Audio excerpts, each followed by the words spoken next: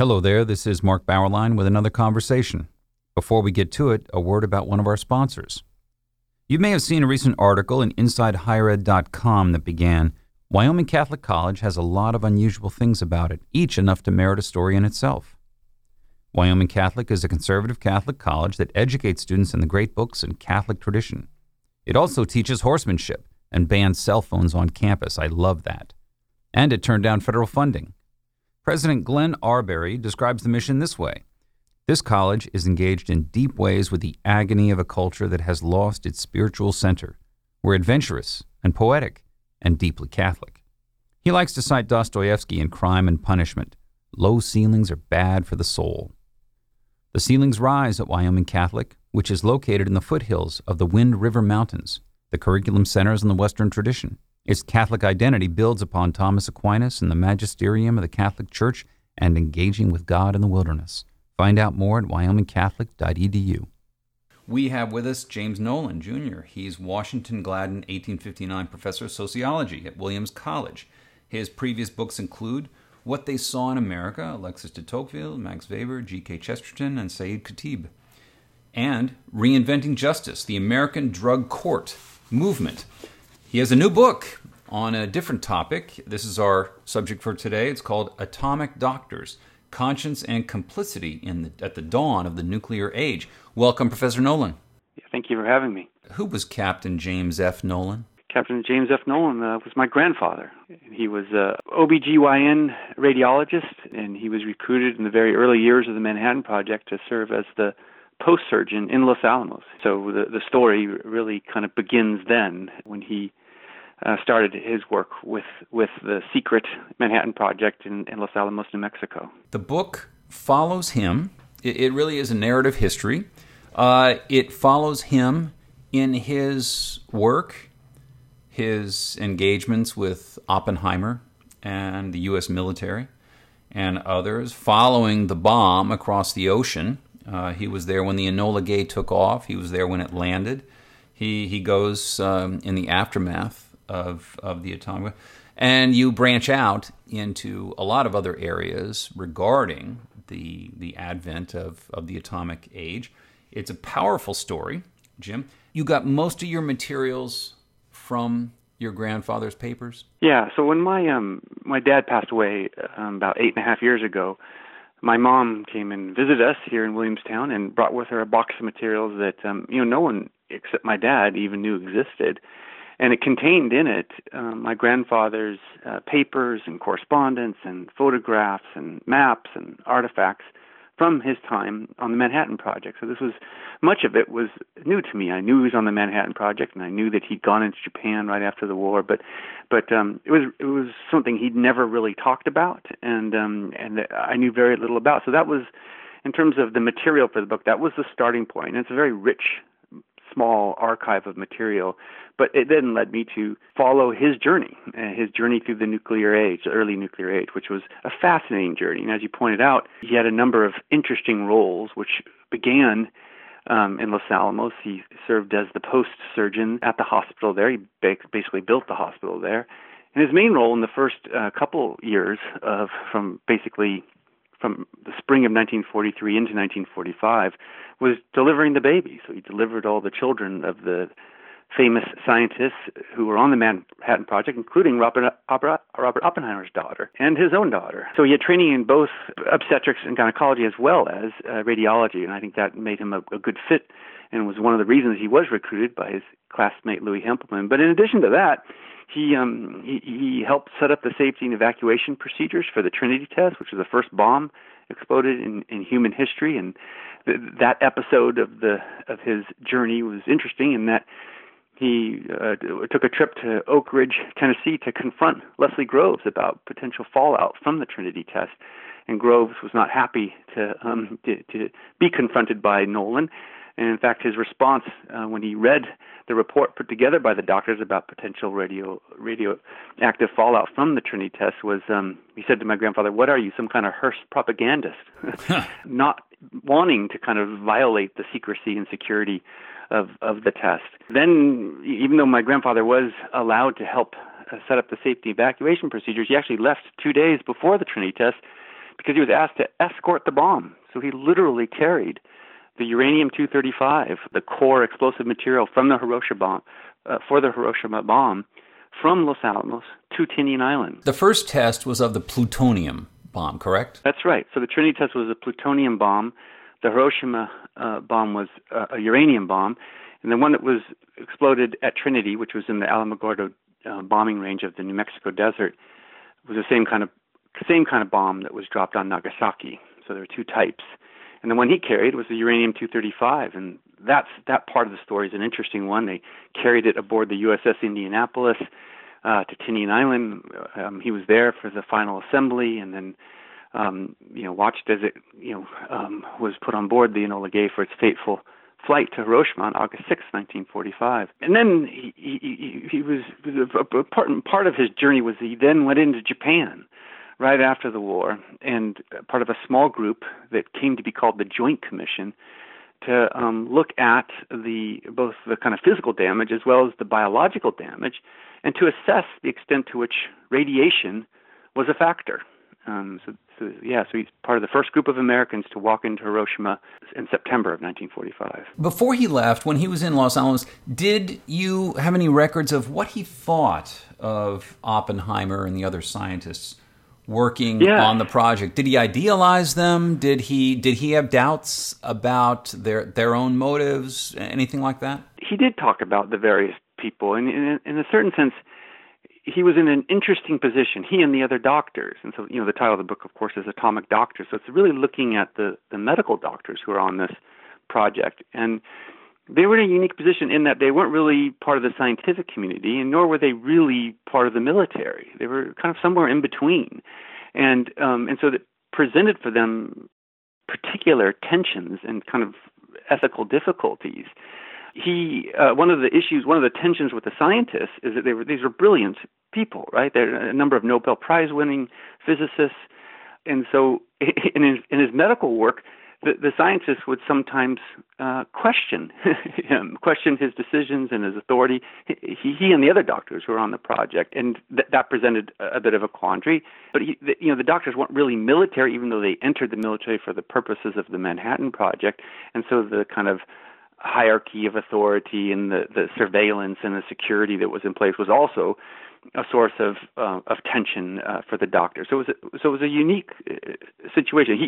He realized, he said that Oppenheimer was brilliant. He seemed to be much less fond of Leslie Groves, who was the military head of the Manhattan Project. So I already talked about the confrontation he had with Groves, but he also described him as tough, he described him as having rifle barrel vision, meaning all he could think about was the security aspect.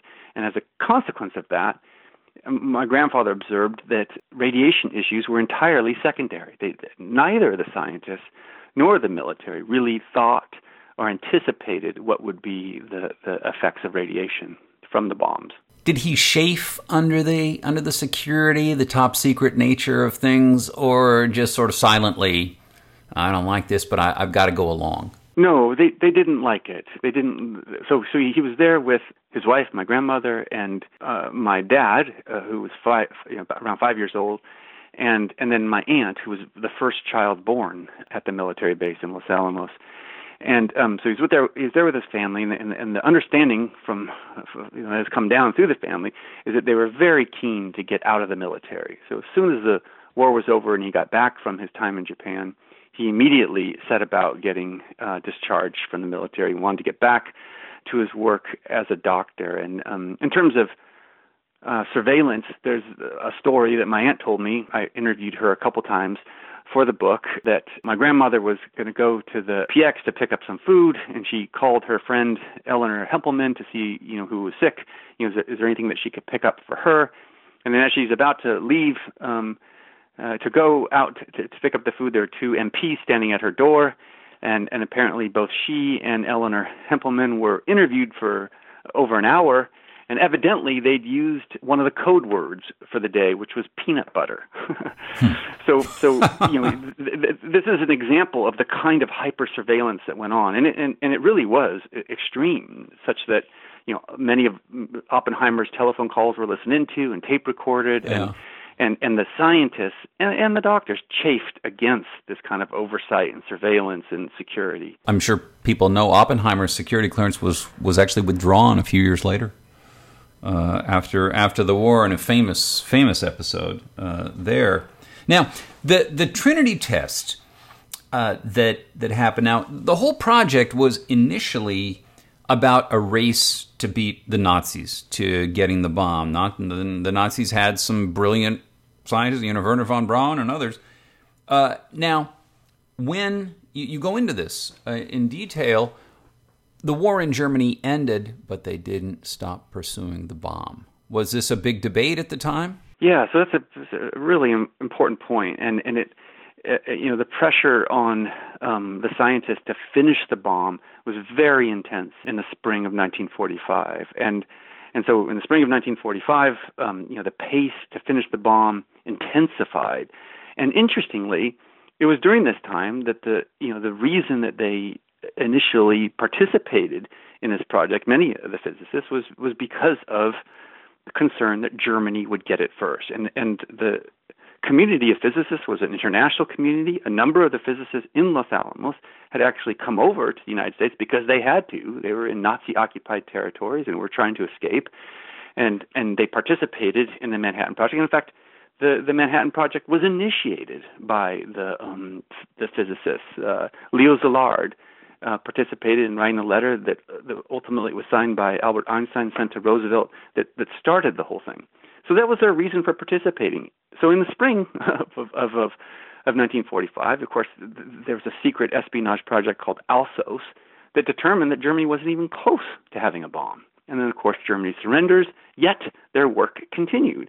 And so there were some objections offered by the scientists at the time, but even more significantly, a number of the scientists looked back at that period, realized that they were working harder than ever, realized that their reason for participating had disappeared, and yet why did they keep working? Why did they keep going forward? And a number of them reflected on that. People like Robert Wilson, Frank Oppenheimer, who was Robert Oppenheimer's brother. A number of them look back and are perplexed that they did so, are perplexed.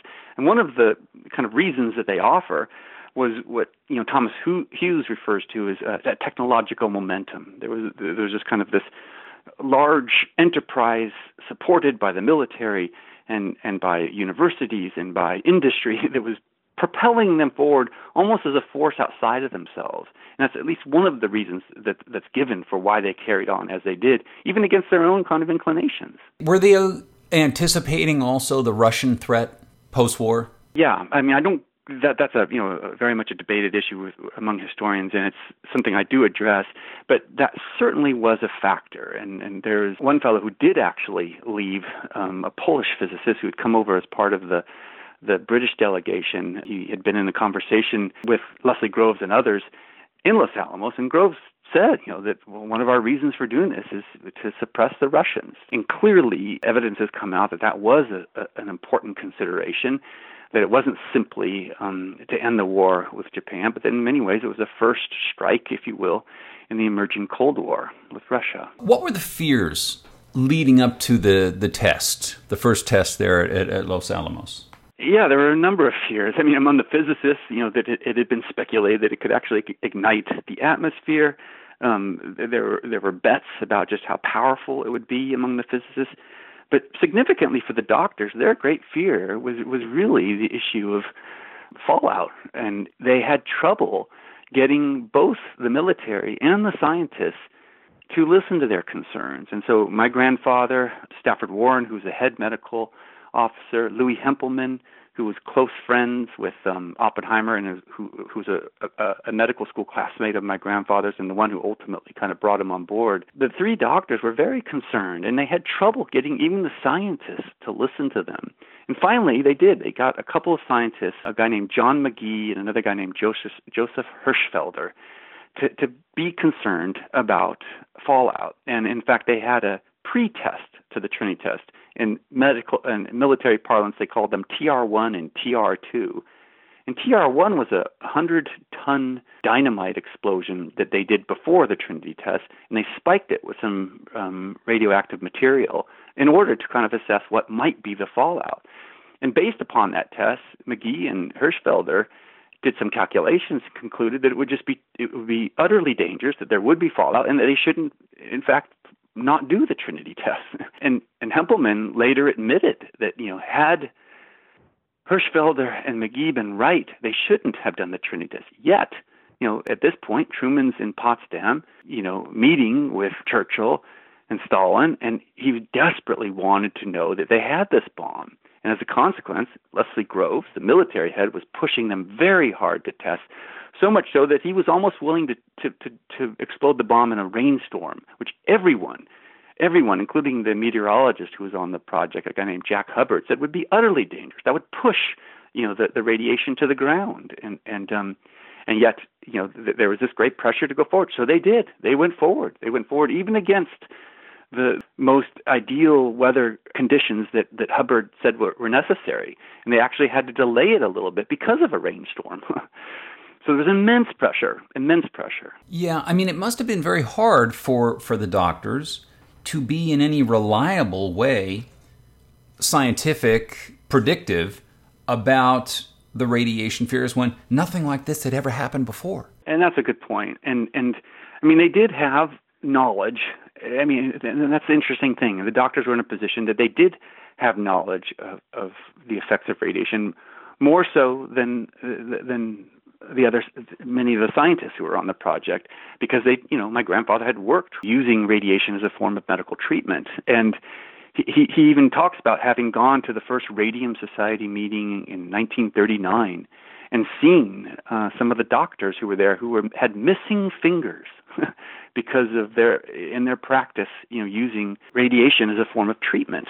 And he regarded them as heroic. These were pioneers in the field. So they were aware. They also were aware of the women who on the East Coast were in these factories painting the luminous watches, and they would in a practice called tipping, they would lick their in order to point the paintbrushes. They would lick the material, and it had some radium in it. And then these women ended up getting cancer in their jaws and dying. So they knew about this. And interestingly, when they were offering their concerns about just how much radiation exposure was acceptable, was tolerable, the scientists are the ones that actually pushed back, and they said, well, how much do you think I could take? They said this specifically to my grandfather. My grandfather had this kind of sardonic, ironic wit, and he would respond to them and say, well, how much do you want? That's how he responded back to the scientists. And they actually agreed on levels of exposure that were higher than the known acceptable doses at that time. Yeah. And so in many ways, that was pressure put on the doctors by the scientists, thinking that they could handle more than was the acceptable level at the time. Why was Dr. Nolan asked to accompany Little Boy, he was called, across the ocean? Why did he have to be there? Basically, the idea was that, as he understood it, that you would have a medical/scientific courier, and then you would have a military one. And so the military courier was a guy named Robert Furman, who was one of Groves's top aides. And Furman himself had actually been on the Alsos project. So that was the espionage project in Europe that was meant to determine whether or not the Germans could make a nuclear bomb. In fact, incidentally, it was a project, it was an espionage project that in which they were given permission to assassinate Werner Heisenberg if they wanted to. They didn't, but they did determine that Germany wasn't even close to having a bomb. So anyway, it was Robert Furman and my grandfather. So there was the two couriers who escorted Little Boy from Los Alamos to Tinian Island. And as my grandfather understood it, they wanted someone who had some knowledge of radiation. So he had a Geiger counter, and he was accompanying Little Boy testing it. There was no real concern of ultimately of it reaching criticality. It was actually only 60% of the final explosive material that was used in the bomb. And so that's as he understood it. Now there was a recent kind of theory put forth. I'll just mention this, and I don't have a lot of evidence in support of this, but it's an interesting one. And that is, he had offered, he had challenged Groves, and Groves was not happy about being challenged about the potential fallout. And so there's one speculation so here is Nolan, he's the one that set up the safety and evacuation procedures for the Trinity test, and yet he was asked to leave 2 days before the bomb. Interesting. And the fellow who carried the rest of the bomb over, the other 40%, he did so by plane, whereas the part that my grandfather carried was taken by ship, was a guy named Pierre de Silva. Now, Pierre de Silva was head of security at Los Alamos, and he is the one that participated in the oversight of Oppenheimer, and he was very concerned about Oppenheimer. In fact, at one point, he even wrote to his superiors in Washington and said, "This guy is not to be trusted. He's a Soviet spy. He should be taken off the project." And that was a problem. What Pierre de Silva was saying, and in a certain sense, he was sent to Tinian to get him out of there. And someone who read my book actually wondered if that was also the case with Nolan, that because he was challenging the military, Leslie Groves, someone who continued to defend Oppenheimer in spite of all the evidence of his kind of communist entanglements, that maybe that was a reason. I don't have a lot of evidence for that, except that I know that was the case for De Silva in part. That was one of the reasons he was sent to Tinian. So there's a possibility that was the case as well. But I really think they just wanted someone who knew about radiation, and then when he went to Tinian Island, he also then served as the kind of safety medical person there as well on Tinian Island. Why did he end up in Hiroshima? Was that for the same reasons? To study the radiation effects? Yes. So interestingly, in his own account, in the papers that I found, he says that there were 4 of them who gathered together on Tinian Island on August 9th, so the evening of the Nagasaki bomb, and said, we should go into Japan. And then they proposed that to their boss, General Farrell, and then 2 days later, Groves initiated this effort of getting into Japan. Now, I don't know if that was the impetus, but the ostensible reason was to get in to assess the damages, and in particular, to find out if there was residual radiation on the ground. And Groves, in particular, was very concerned about that, mainly for PR reasons. There were reports coming out of Japan that there were people dying from ongoing radiation exposure, radiation sickness, as it was sometimes called. And he actually wanted to dispel those rumors, or what he called propaganda coming out of Japan. And so he wanted experts, people who knew how to measure radiation and so forth, the doctors. But he didn't worry about his own exposure? So Stafford Warren also went into Japan. So the 2 doctors, they were the 2 American doctors who went in, and they worked with a number of Japanese doctors once they got into Japan. But really the message from Groves, and in fact, Thomas Farrell told a group of them right before they were going to go into Japan, he said, your mission is to go into Japan and determine that there's no residual radiation. And Donald Collins was part of this group. He was an engineer who was an expert in radiation measurement instruments like Geiger counters and so forth. And he raises his hand and he says, well, General Farrell, I thought we were going in to find out if there was residual radiation. And so, he anticipated this is a predetermined narrative and saw it as problematic. And, again, he's not really a military guy, and he was pulled aside and told, don't speak back to a superior officer. But so that's really what Groves wanted.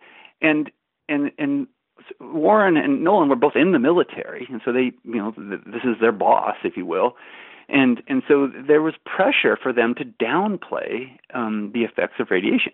And even though they tried to, it seems to me, maintain a certain level of kind of intellectual integrity and report what they did in fact find, which that they did in fact find some residual radiation, and they certainly found all sorts of negative consequences of the impact of initial radiation on the Hibakusha, or the Japanese victims. I got the impression that they even downplayed the effects on themselves. So, for example, there are a number of effects of radiation poisoning or radiation sickness, and one of the initial effects is, diarrhea.